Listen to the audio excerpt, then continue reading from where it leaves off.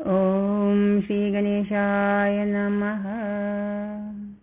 Chapter 11, Bhalachandra, the Conquest of the Passions. Pranamya Shirasa Devam Gauri Putram Vinayakam Bhaktavasam Sparem Nityam Ayurka Karmartha Siddhaye. Bow to Lord Ganesha, the son of Gauri, Parvati. Think constantly of him who dwells in the heart of his devotees, and you will get good health, long life, and the fulfillment of all desires. During the time of the churning of the milky ocean, the pot of nectar was stolen by the demons. In order to retrieve the nectar, Vishnu took on the form of Mohini, the enchantress of the world. Vishnu's Maya is so powerful that even though he was the one who had destroyed Cupid, Shiva fell for Mohini's charms. Vishnu immediately gave up his female form and assumed his own form. Shiva became very disappointed. Out of the furrows on his brow was born the demon known as Krodha, or anger. He invoked the power of the sun and became invincible. He married and begot two daughters known as Harsha, happiness, and Shoka, sorrow. The gods at last invoked the grace of Lord Ganesha, who came in the form of Lambodara and subdued Krodha. Ganesha is noted for his wisdom and calm disposition. Nothing disturbs the even tenor of his mind. His passions are totally under control.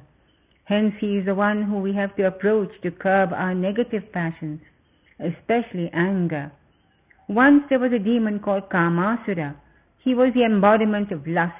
He was born of Lord Vishnu's seed.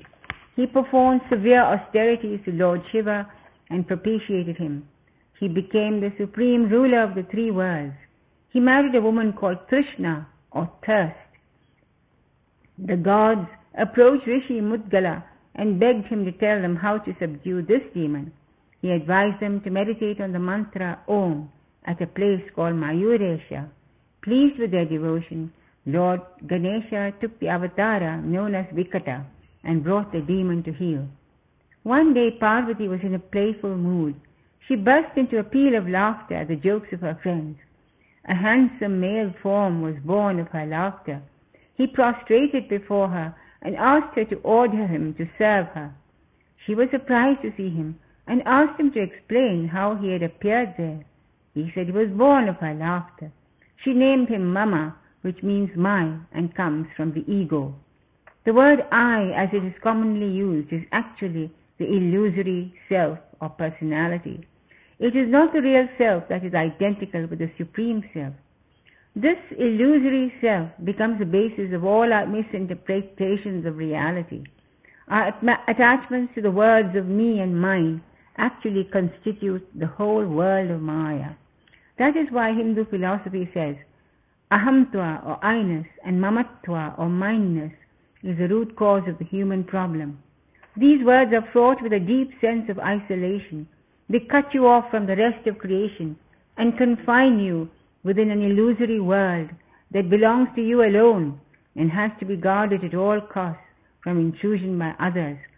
This is true both on the individual level as well as the international level. Just as my body and my things have to be protected from others, so also my country and my nation are sacrosanct, and no other nation may cross my border without sanction. Objects which are connected with me have great value in my mind, even if they are actually worthless. In themselves, these objects have no intrinsic value.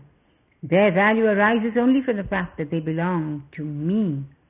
As is the case of all Puranic stories, these negative traits are depicted in the personality of an asura who can be subdued only with the grace of God. This becomes very obvious to us when we analyze the structure of the ego and the million ways in which it can trap us into believing that I am the greatest and that everything that belongs to me is also intrinsically precious. The person created by Parvati retired to the forest to meditate on Lord Ganesha. On the way he met the fierce demon called Sambara, who lured him away from this desire and initiated him into the Asuric cult. Thus Mama, who had an angelic disposition, now became the Asura known as Mamasura. He married a woman called Mohini from the Asuric clan, and in due course became the ruler of the three worlds. This again is the basis of a great truth. When the ego by some chance decides that it should have recourse to God alone, it happens that it is tempted by a woman Mohini in the form of so many alluring objects which it can possess, and which it eventually gets possessed by. The gods as usual propitiated Lord Ganesha in order to curb the arrogance of this Asura. Ganesha incarnated as Vignaraja and subdued Mamasura, and once more established a reign of peace and righteousness. Brahma had bestowed on Surya, the sun god, the name Karma Raja, or the lord of all activities. After some time it occurred to Surya that now he was literally the lord of the three worlds, since all the worlds are governed by karma.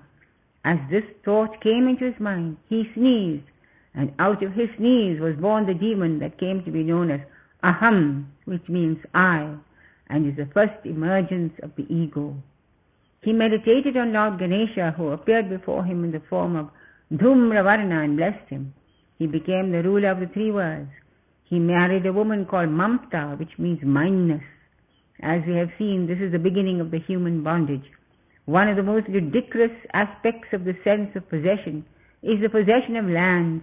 If God laughs loudly, it must be when he hears a man say, "This land is mine." This is most obvious, yet people fight and quarrel and kill for the sake of their land.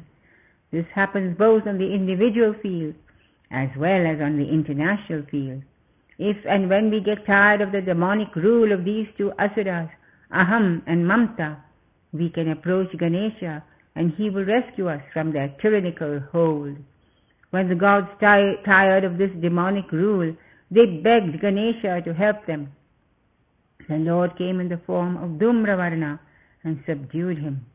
As we can see, all the demons mentioned in these stories, as well as their wives and children, are allegorical representations of the worst types of negative traits found in the human mind. They form the citadel of the ego and are the basis of our bondage to the body. These stories show how they can be subdued with the help of Lord Ganesha. It is interesting to note that in all these stories, the Lord does not kill the demon but merely subdues him. This is because these traits are the ones that initially help us to establish our identity in this world. Without these traits, we would have no personality and would consequently be very dull. But when these traits get out of control, they turn into demons and ruin our lives. When these traits make us forget the person underlying the personality, we are in trouble. The cause of all suffering in the human being is the fact that we have allowed the person to be obliterated by the personality. This is a universal dysfunction and the very basis of the human predicament. We have totally forgotten the person and completely identified with the personality. This is like a man who has forgotten his own abode and chooses to wander about in the marketplace, engrossed with the many enticing objects he finds there. Deep down within him there is a gnawing pain, which he attributes to the fact that he doesn't have enough objects. So he continues to buy more and more objects, but never succeeds in eradicating the pain, which is caused by the fact that he has forgotten his real home. Until we return to our true abode, we can never know the meaning of peace or happiness. Mushtigotamamaruhya devasura hohave yoddukamam mahaviryam vandeham gananayakam. I bow to Lord Ganesha, who is filled with infinite powers, who loves to fight, who is seated on his vehicle, the rat, and takes part in the battles between the gods and the demons. From the Sri Ganashtakam. Om Gam Ganapataye Namaha.